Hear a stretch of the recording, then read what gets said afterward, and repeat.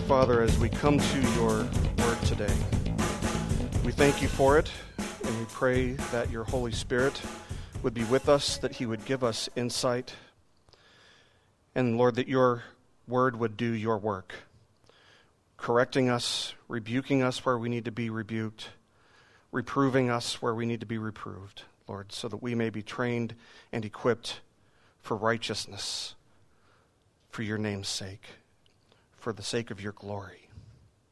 In Christ's name we pray. Amen. Well, imagine that you are walking down the street one day, and off to the side, there's this car lot. And lo and behold, you see the car of your dreams. And it's at a price that you cannot even believe. And in fact, not only is this your dream car, but it's the color that you would have picked if you would have had your choice in the matter. And there it is. It's sitting right there at the front of the lot at a price that you know that you can afford. And so you go inside, and what do? You ask, can I take this for a spin? Can I take this for a test drive? And the response that they give you is, we'd love to let you take this for a test drive, but the carburetor's bad, the axle's cracked, the alternator needs to be replaced. In fact, the whole engine needs to be replaced. And suddenly you realize that price on the car was way too much. If they were to give this to you, you would be ripped off. It would cost that much to fix it. So suddenly you realize this car isn't such a good deal after all. It looks beautiful on the outside, but once you get beyond the surface, once you look underneath, once you get to the meat of it, it is garbage. It's gorgeous outside, it's garbage inside. All you're looking at really is what would potentially be an oversized lawn ornament, right? You can put the key in the ignition, you can press the accelerator, you can press down on the brakes, but it won't do you any good. That car is not going to do what it's supposed to do. And this is the type of life, this is the type of faith that Jesus saw in a lot of religious people, and it's a lifestyle that he commonly warned us against having ourselves. For our sermon today, we're going to be continuing in our series on the parables, which we do every first Sunday of the month. Today we're going to be looking at a tale of two sons out of Matthew chapter 21, verses 28 to 32. And what we're going to see in our lesson today is that every Christian must be on guard against hypocrisy. Every Christian must be practicing and growing in obedience to the will of God. Our passage comes at a time, just to set the context, it comes at a time in Jesus' ministry that wasn't long before the crucifixion. He's into the home stretch here. The 21st chapter starts out with Jesus' triumphant entry into Jerusalem, where the people are laying branches down on the road, and they're hailing him, Hosanna, blessed is he who comes in the name of the Lord. And they're having a party, they're celebrating. All these people who are celebrating would be the same people who would be calling for his death at the end of the week. We get to verse 12, and Jesus goes into the temple, and he drives out those who are there for the sake of commerce only, just for the sake of commerce, whether they're buying stuff or whether they're selling stuff. Jesus goes in and he drives them all out. In verses 13 to 16, we learn that the blind and the lame were coming to Jesus in the temple, and he was healing them. And as these children were seeing him do this, they were celebrating, they were praising him, they were worshiping him, which drew the scorn of the chief priests and scribes. At that point, they had had enough. And so Jesus rebukes them for their hard-heartedness, and he exalts the children above the chief priests and scribes and elders, which of course just further infuriated them. And so the next day, Jesus returns to the temple. And as he walks up to the temple on this second day, he's met with a question by the chief priests and the elders of the temple in Jerusalem. They demanded to know, by what authority are you doing these things, and who gave you this authority? Now, Jesus, he's under no obligation to even acknowledge them. He has no reason to even look their direction. In fact, if the chief priests and elders had been honest with the facts, and if they'd been honest with what they were seeing happen the day before, they would have known the answer to this question. So Jesus, there's no real reason that he should answer this question because the answer is obvious. But Jesus responds to this demand by saying that he will tell them the answer, but only if they will first answer a question that he gives them. So he asks them, the baptism of John, where did it come from? Heaven or from man? 2 horns of that bull, and they're going to sit on one of them. Now, this is a little bit of a tricky question because it put the chief priests and the elders in kind of a squeeze. They're in a little bit of a predicament here because as they huddle together and they discuss, they know what the right answer is. It's from heaven. But they also realize that if they give the right answer, if they say that it's from heaven, it will reveal their own hard-heartedness and their own unbelief. But if they answer incorrectly, if they say that it's from man, they're just going to turn the people all against them because the people all recognize that John the Baptist is a prophet. So, what are they going to do? Two horns on that bull, they try to find a third. They say, we don't know. We don't know. Of course they knew, right? They did know. So they straight up lied to Jesus, which is never, ever, ever a good move, right? So Jesus, in turn, refuses to answer their question. And that sets the stage and brings us to the parable of 2 sons. And the reason Jesus tells this parable is to judge, is to condemn the religious leaders for refusing to respond to John the Baptist's preaching and baptism of repentance. Now, in last month's lesson, what we saw is that almost all of the parables are to conceal, not reveal truth. That's their purpose. That's why Jesus spoke in parables. It wasn't to make things crystal clear for everybody, contrary to some thought. It was to hide the truth from those who had already rejected the truth. But while that's normally the purpose of Jesus' parables, there are exceptions. Sometimes that's not the purpose of a parable. This parable is an exception. Because as we're going to see, Jesus will actually interpret the parable in plain language for those who have rejected the truth. So let's look at this parable together. Matthew chapter 21, verses 28 to 32. We read, "And when he entered the temple, the chief priests and the elders of the people came up to him as he was teaching." Okay, they ask him about his authority. And Jesus says to them, verse 28, "What do you think? A man had 2 sons, and he went to the first and said, 'Son, go and work in the vineyard today.' And he answered, 'I will not.' But afterward he changed his mind and went. And he went to the other son and said the same. And he answered, 'I go, sir.' But he did not. Which of the 2 did the will of his father?" They said, "The first." Jesus said to them, "Truly I say to you, the tax collectors and the prostitutes go into the kingdom of God before you. For John came to you in the way of righteousness, and you did not believe him, but the tax collectors and the prostitutes believed him. And even when you saw it, you did not afterward change your minds and believe him." So what we see here is that there are really 3 main characters of this parable. There's a father, and there are 2 sons. The father represents God in this parable, and then there are the 2 sons. The father goes to the first son and instructs him to go out and work in the vineyard today. And the son responds by saying no.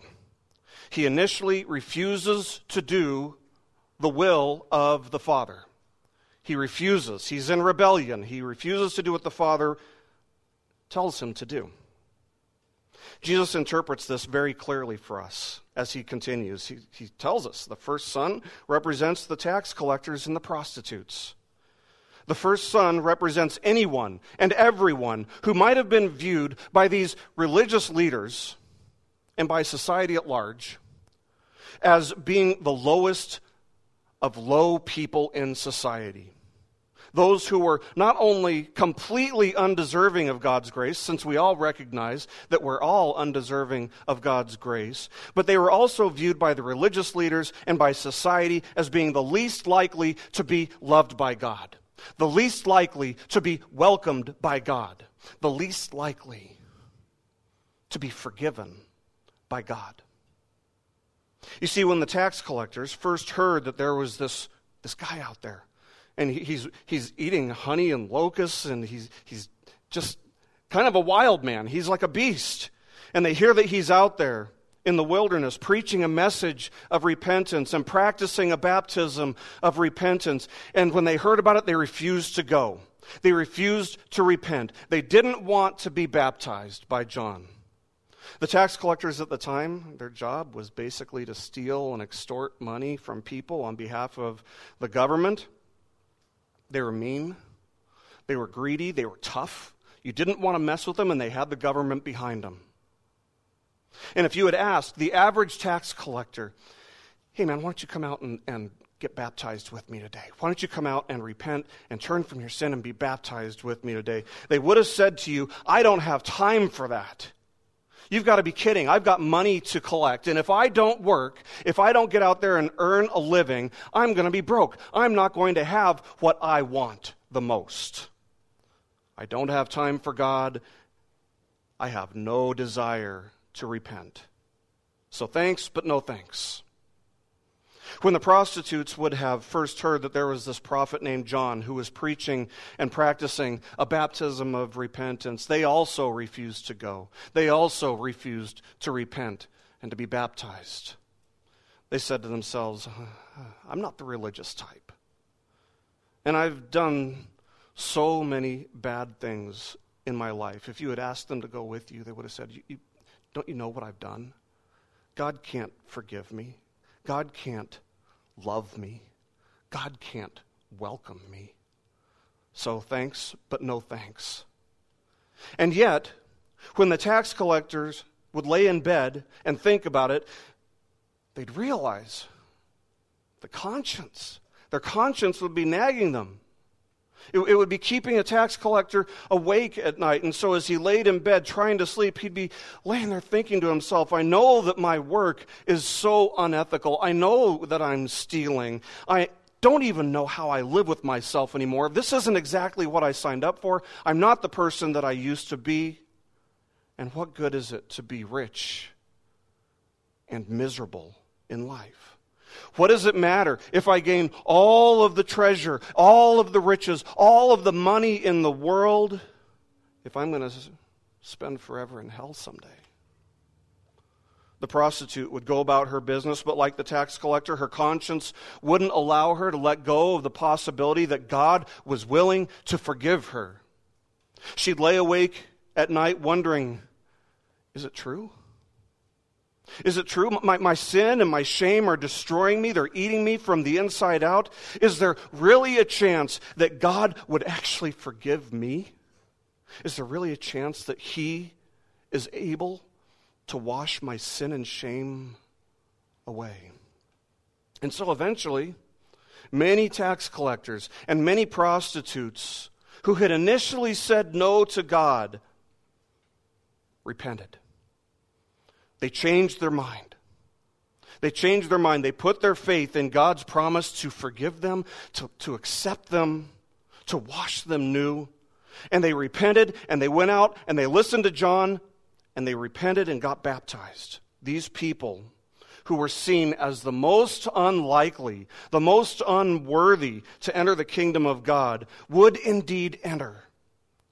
So the first son in the parable represents these types of people.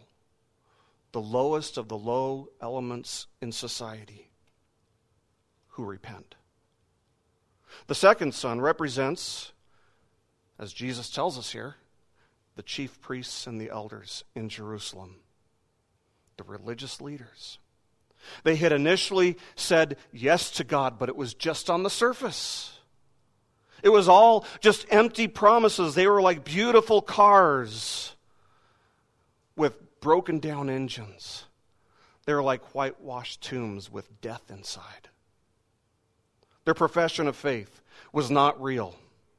Because while they had claimed to be doing the work of the Father, while they had claimed that they cared about what the will of God was, the truth was that they were hard-hearted people who remained steadfastly rebellious toward God, refusing to submit to the will of God, refusing to surrender to Him, refusing to submit to Him, refusing to repent.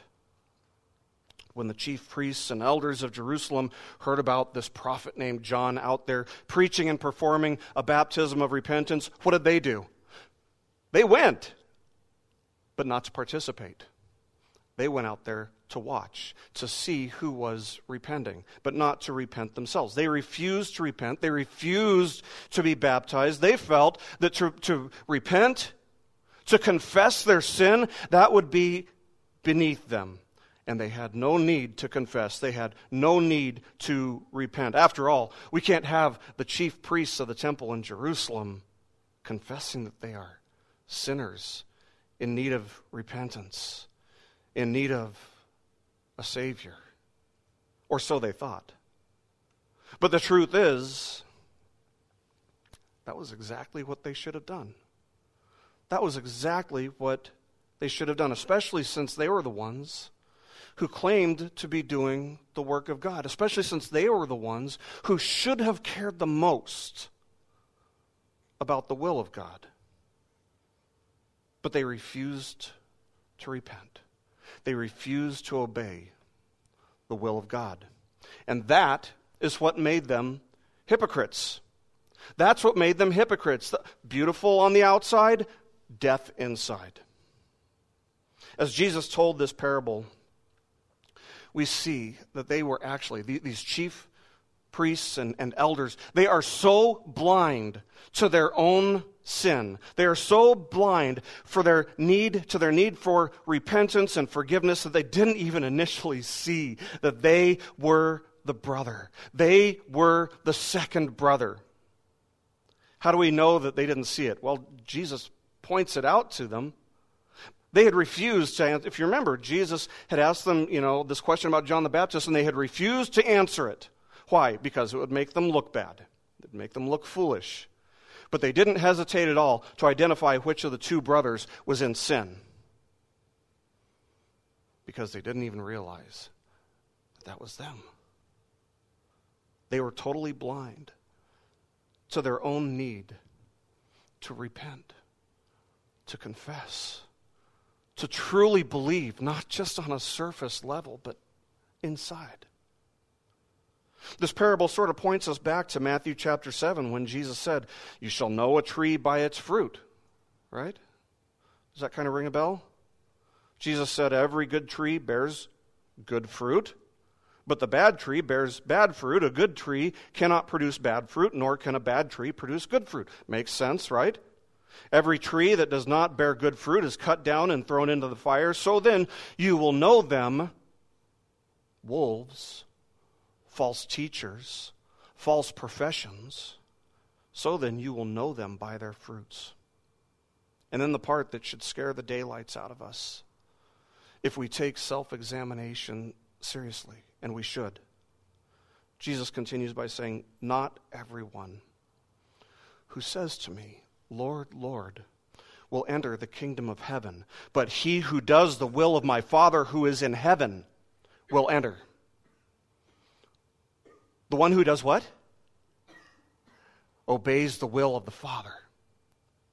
He who does the will of my Father who is in heaven will enter.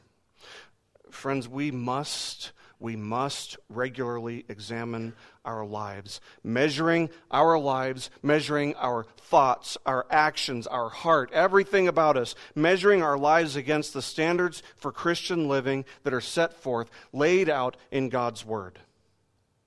And where we find a shortcoming, and you will find shortcomings every single time you look, if you look close enough. And when we find those shortcomings, when we find sin in our lives, what do we do with it? We turn from it. We repent. We confess. We turn from it. One of the strongest pieces of evidence and assurance that a person has actually been legitimately born again is that they are growing in their concern for obedience to the will of God. They take it seriously. And in a couple years, they'll take it more seriously than they do today. And in a few years, they'll take it even more seriously than they did 2 years from today. They're growing in their concern for obedience to the will of God. Which means that they are repenting and confessing sin regularly. Because if there's one thing that the parable of the two sons and the lesson that Jesus gives us of the good tree and the bad tree, if there's one thing that these two things teach us, it's this: a child of God cannot live in a state of perpetual, unyielding unrepentance. A child of God cannot live in a state of perpetual and unyielding unrepentance. R.C. Sproul puts it this way. He says, quote, "There's no such thing as a carnal Christian who can receive Christ and be regenerate and have no repentance. That's impossible. That's as unbiblical as it gets." End quote. The hard and honest truth is that the true Christian will grow in personal and practical righteousness. And yet, there is no growth in the practice of righteousness if there's no repentance, if there's no confession, if there's no turning away from sin. That's how we grow. That's how sin loses its hold on us. We turn from it by the power of the Holy Spirit within us. In fact, the first imperative command of Jesus is what? Mark chapter 1, verse 15. Repent. Repent and believe. Because repentance is always, always, always a fruit of salvation. There are no exceptions.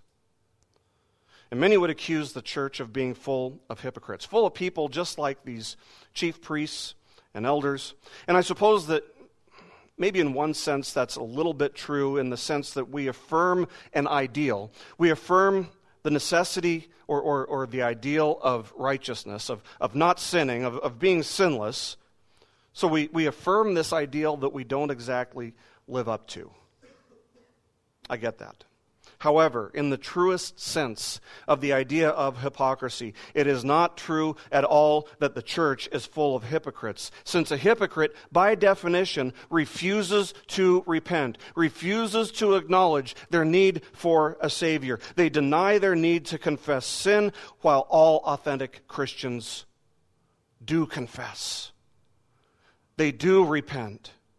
They confess their sinfulness. Again, by definition, what does John say about somebody who says they have no sin? He says the truth is not in them. Someone who does not confess, who does not repent, who never has, is not a Christian. Now, we should understand that because this parable deals with the command of the Father to do something, namely to do the work that's out in the vineyard. This parable reaches beyond just repentance and initial justification, initial salvation, and it stretches into sanctification. It's about the need for repentance, it's about the need for faith unto salvation, but it's also dealing with our attitudes after we're saved, our attitude toward God's commandments. And so with that in mind, there are at least three very important lessons, three very important principles that we can gather from this parable. First of all, we have to understand that a profession of faith in Jesus does not save anyone. A profession of faith in Jesus does not save anyone. Actions speak louder than words. That's what the old saying is. Actions speak louder than words. Deeds reveal our doctrine. In fact, deeds reveal our doctrine in a way that words do not. Our actions say something about what we believe. They say a lot about what we believe. Our lips can lie very easily. A profession of faith by itself doesn't save anyone. However, that's not to say, just to clarify, that's not to say that a profession of faith is necessarily a bad thing. Someone might read this parable and they might see, okay, these chief priests and elders, they made a false profession. You know, they promised to do something that they didn't live up to. So maybe the point of this is that we shouldn't make any profession. That is not true. That's not right either.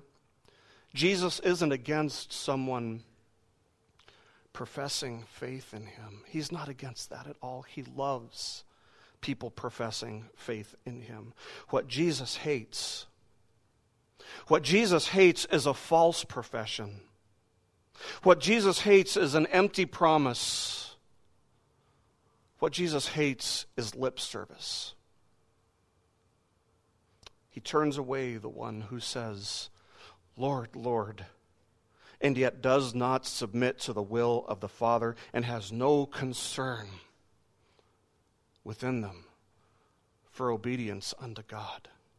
He turns that person away. It's good for us to profess faith. It is good to profess true faith. Romans 10:9 and 10 says, if you confess with your mouth Jesus as Lord and believe in your heart that God raised him from the dead, you will be saved. For with the heart a person believes, resulting in righteousness, and with the mouth he confesses, resulting in salvation. So you might read that and you might think, well, wait a minute.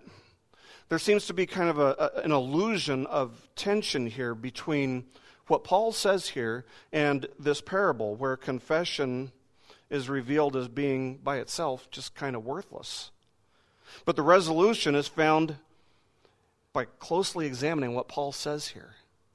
It's not just the profession of faith, it's also believing in your heart that God raised Jesus from the dead.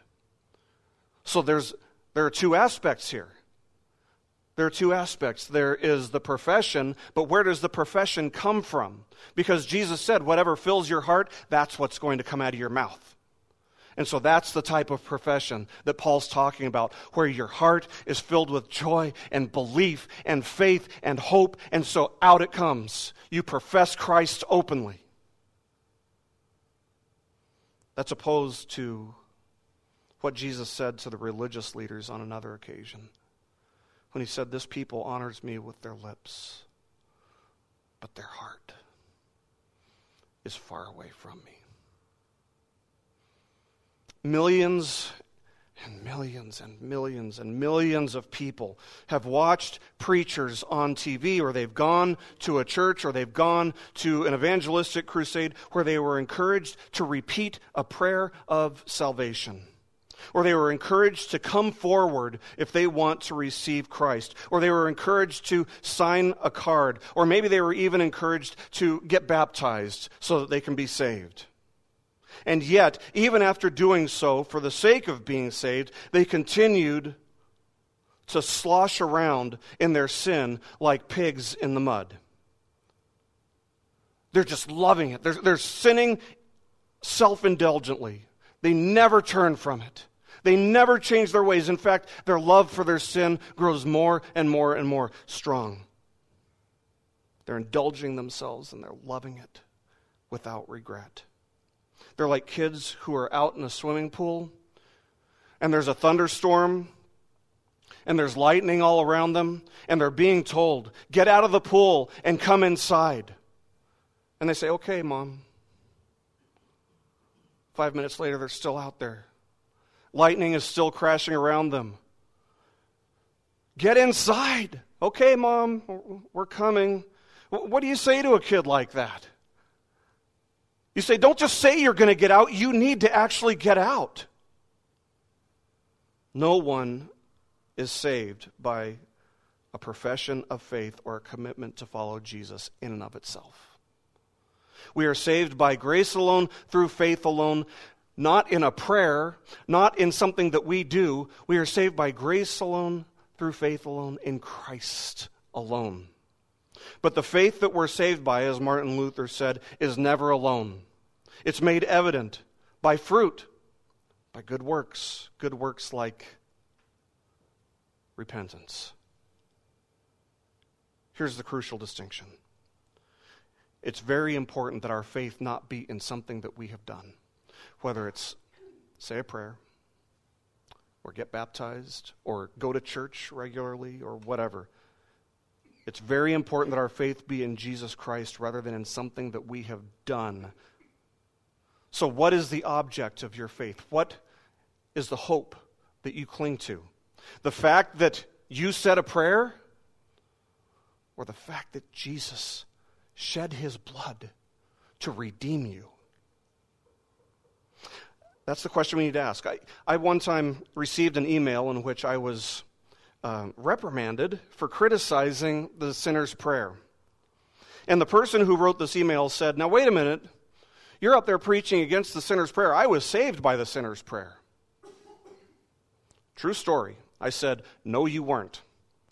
You were not saved by saying the sinner's prayer. You may have been saved and thus said this prayer, but you would be saved by the faith that caused you to say the prayer, not by the prayer itself. If you're saved, it's by faith. It's faith in Christ, not faith in something that you've done. Faith in Christ. A profession of faith by itself doesn't save anyone. That's not to say that people who say the sinner's prayer don't get saved. Of course they can. But it's a matter of what's going on in their hearts, not what's coming from their lips. That's the point. A second lesson that we can gather from this parable is that there is work to be done in the vineyard. And of course, this work includes things like repentance. It's good works, doing God's work while we're here on earth, growing in the fruit of the Spirit, but it goes beyond just that. See, we live in an age in which there's an abundance of charities. There are thousands, maybe hundreds of thousands of charities out there. And Christians are pretty good at getting behind and supporting good causes. They really are. Christians are good about that. For example, according to the United Nations World Food Program, there are just short of 800 million people in the world who are malnourished and or starving to death. 800 million people. That's a lot of hungry people. I think we can all agree that's a lot of hungry people. That's twice as many people as we have in America. So is it wrong to support charities that provide food for these 800 million people? Of course not. Of course not. There's nothing wrong with supporting that. But while that is a great cause, it's a noble cause, it's a worthy cause, there is a spiritual famine in our world that is far, far greater than the physical famine. As roughly 3 billion, almost 4 times as many, roughly 3 billion people in the world have never even heard the name of Jesus.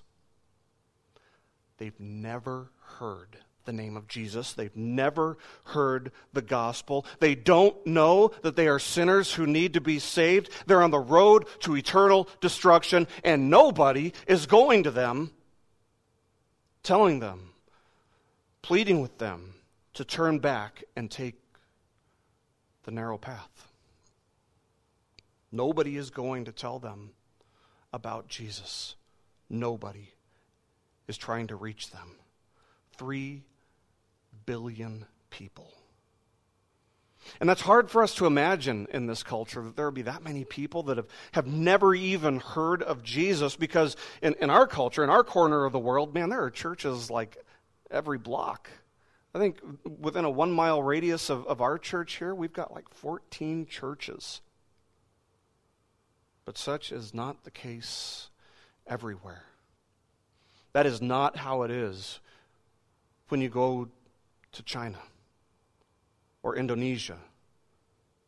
There are 3 billion people who have never heard of Jesus, and there are 3 billion more people who have heard of Jesus, but who have rejected him.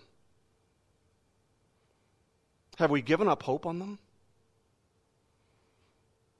Have we given up hope that they would come to Jesus? Of course not. And so for that reason, there is work. There is a lot of work to be done in the vineyard.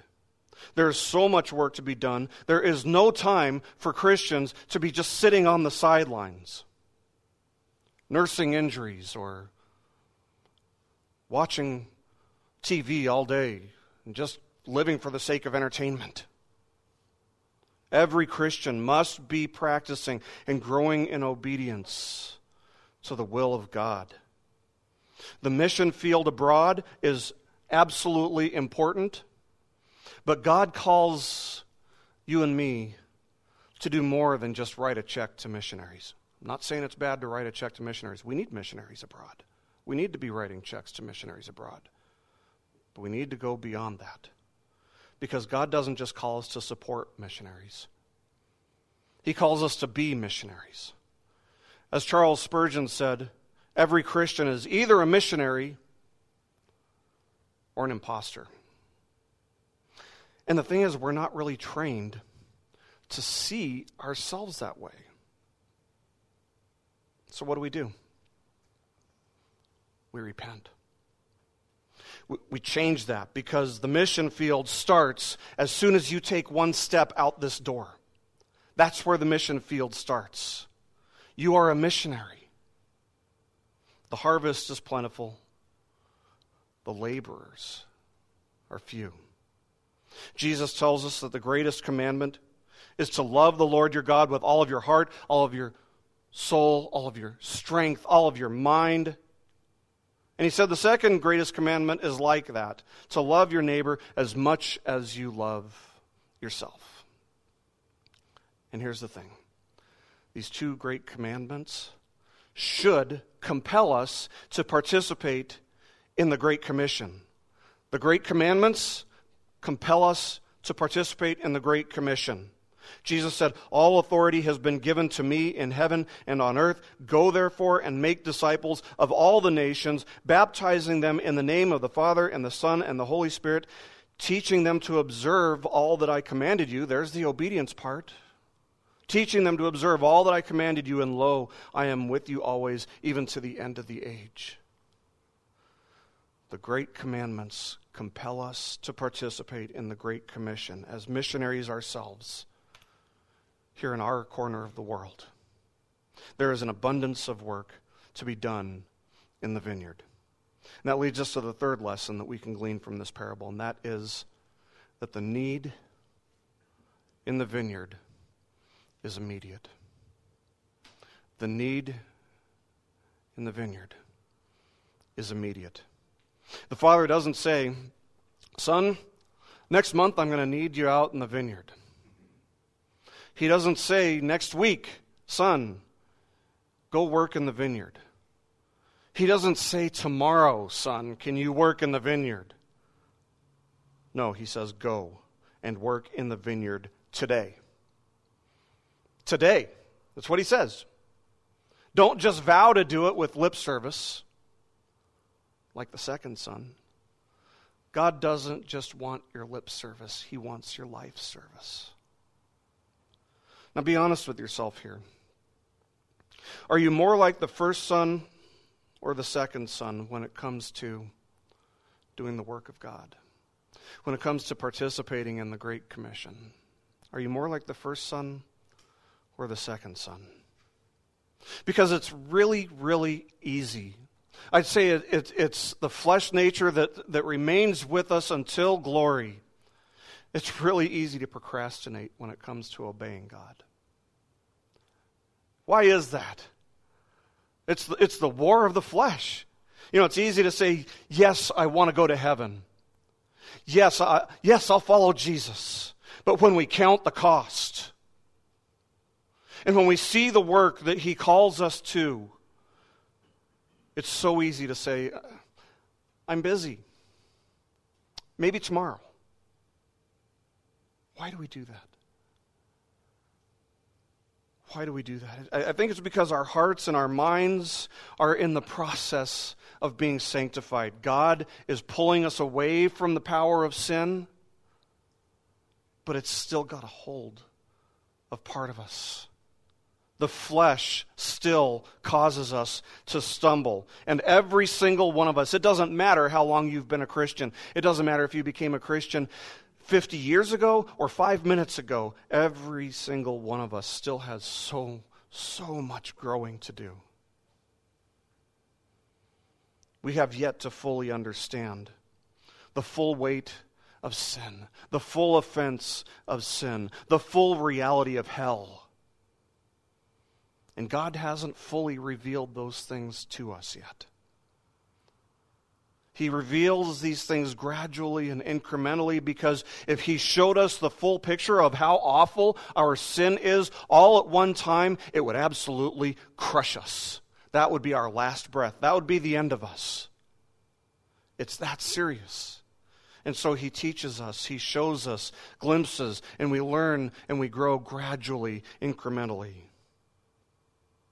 Now, of course, it would have been better if the first son in the parable would have just immediately agreed to do the work of the Father. If he wouldn't have said, no, I'm not going to go. If he would have just immediately said, whatever you ask, Father, I'm going to go do it. But Jesus does tell us that his repentance is nevertheless rewarded. It would have been better if he would have just said yes, but his repentance is still good. Many people live with a maybe tomorrow attitude, but hear me very clearly now. If God is speaking to you today and He's calling you to do His work today, and He is if you're a child of God, then don't wait until tomorrow.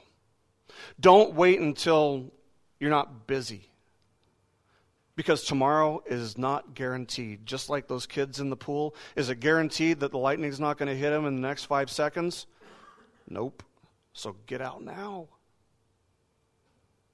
Don't wait until tomorrow. It's sin that causes us to live with this maybe tomorrow attitude toward God. But know this, it will be more difficult to be obedient to God tomorrow than it is today. It'll be more difficult to be obedient to God tomorrow than it is today, because that's how sin works. Sin doesn't get easier to turn away from. It becomes more difficult to get away from. That's how sin works. For the person who hasn't repented and placed saving faith in Jesus Christ, this parable offers the greatest hope in the world. That God honors repentance. God honors repentance. He's seen the rebellion in your life, but He will honor repentance. He will accept repentance. So repent and believe in Jesus Christ today. He has given you, until today, He's given you time to change your mind. And His kindness is meant to lead you to repentance. So whoever you are, whatever you've done, God offers forgiveness to all who repent and believe. And that is such a great hope for anyone and everyone. If you've never done that and you know that God is speaking to your heart right now, don't wait. Don't wait, because tomorrow's not guaranteed. For those who have repented and believed in Christ already, and you're sure that God is speaking to your heart about serving Him, working in the vineyard on behalf of Christ today, then start today. Every Christian must be practicing and growing in obedience to the will of God. Have you ever asked yourself, why would God save me? Of all people, why would God save me? I've asked myself that question a million times. And I think it's a question that a lot of Christians ask themselves at one time or another, but the answer is pretty simple. Why would God save me? Somehow for His glory. We're saved for His glory. And how do we glorify Him? Through obedience. By doing the work that He calls us to do. Ephesians chapter 2 verse 10 says this: we are His workmanship, created in Christ Jesus for good works. Created in Christ Jesus for good works. There's your purpose. There's our purpose. to believe and to act in accordance with our beliefs. Remember this: deeds without doctrine is aimless, but doctrine without deeds is lifeless hypocrisy. Deeds without doctrine is aimless. Doctrine without deeds is lifeless hypocrisy. So let us not be a people who say, "Yes, Lord," but live with a maybe tomorrow attitude, never getting around to actually doing the work that God has called us to do. Rather, let us be a people. Let us be a people who are devoted to both profession and practice of our faith, as we strive for the holiness without which no one will see the Lord. God has called us out of darkness into his marvelous light. He has equipped us with absolutely everything that we need to do his work in the vineyard.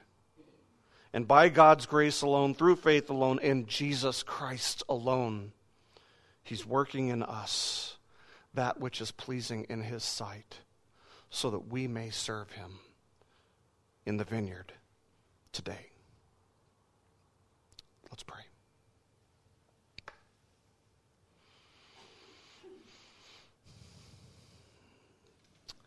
Our Father, we confess to you that we are an unrighteous people on our own, and that without your Son, we would have no hope of being reconciled to you. Without your Son shedding his blood on Calvary for us, we would be children of wrath, under your condemnation. But we thank you that in your great love, you sent your Son to bear the sins of all who would place saving faith in him. Father, we ask for strength and wisdom to do the work that you have called us to. Teach us, Lord, to deny ourselves, to take up our crosses, and to follow your Son, regardless of the cost, for the sake of his glory, that he may be made known not only in our doctrine, but also in our deeds. Teach us, Father. Teach us to glorify. Teach us to live for Christ.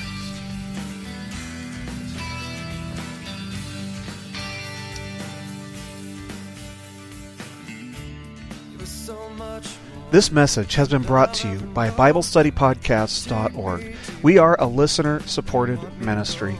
If this is your first time listening to us, we thank you so much for joining us, and we ask nothing further from you. But if this is a ministry that you rely on for regular spiritual teaching, we do depend on your financial support to keep us going and growing.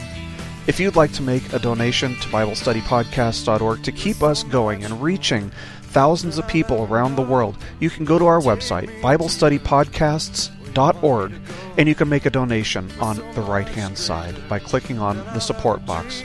Again, we do rely on your support, and we thank you so much for your financial participation in this ministry, which enables us to continue in our mission of teaching timeless truths in these truthless times.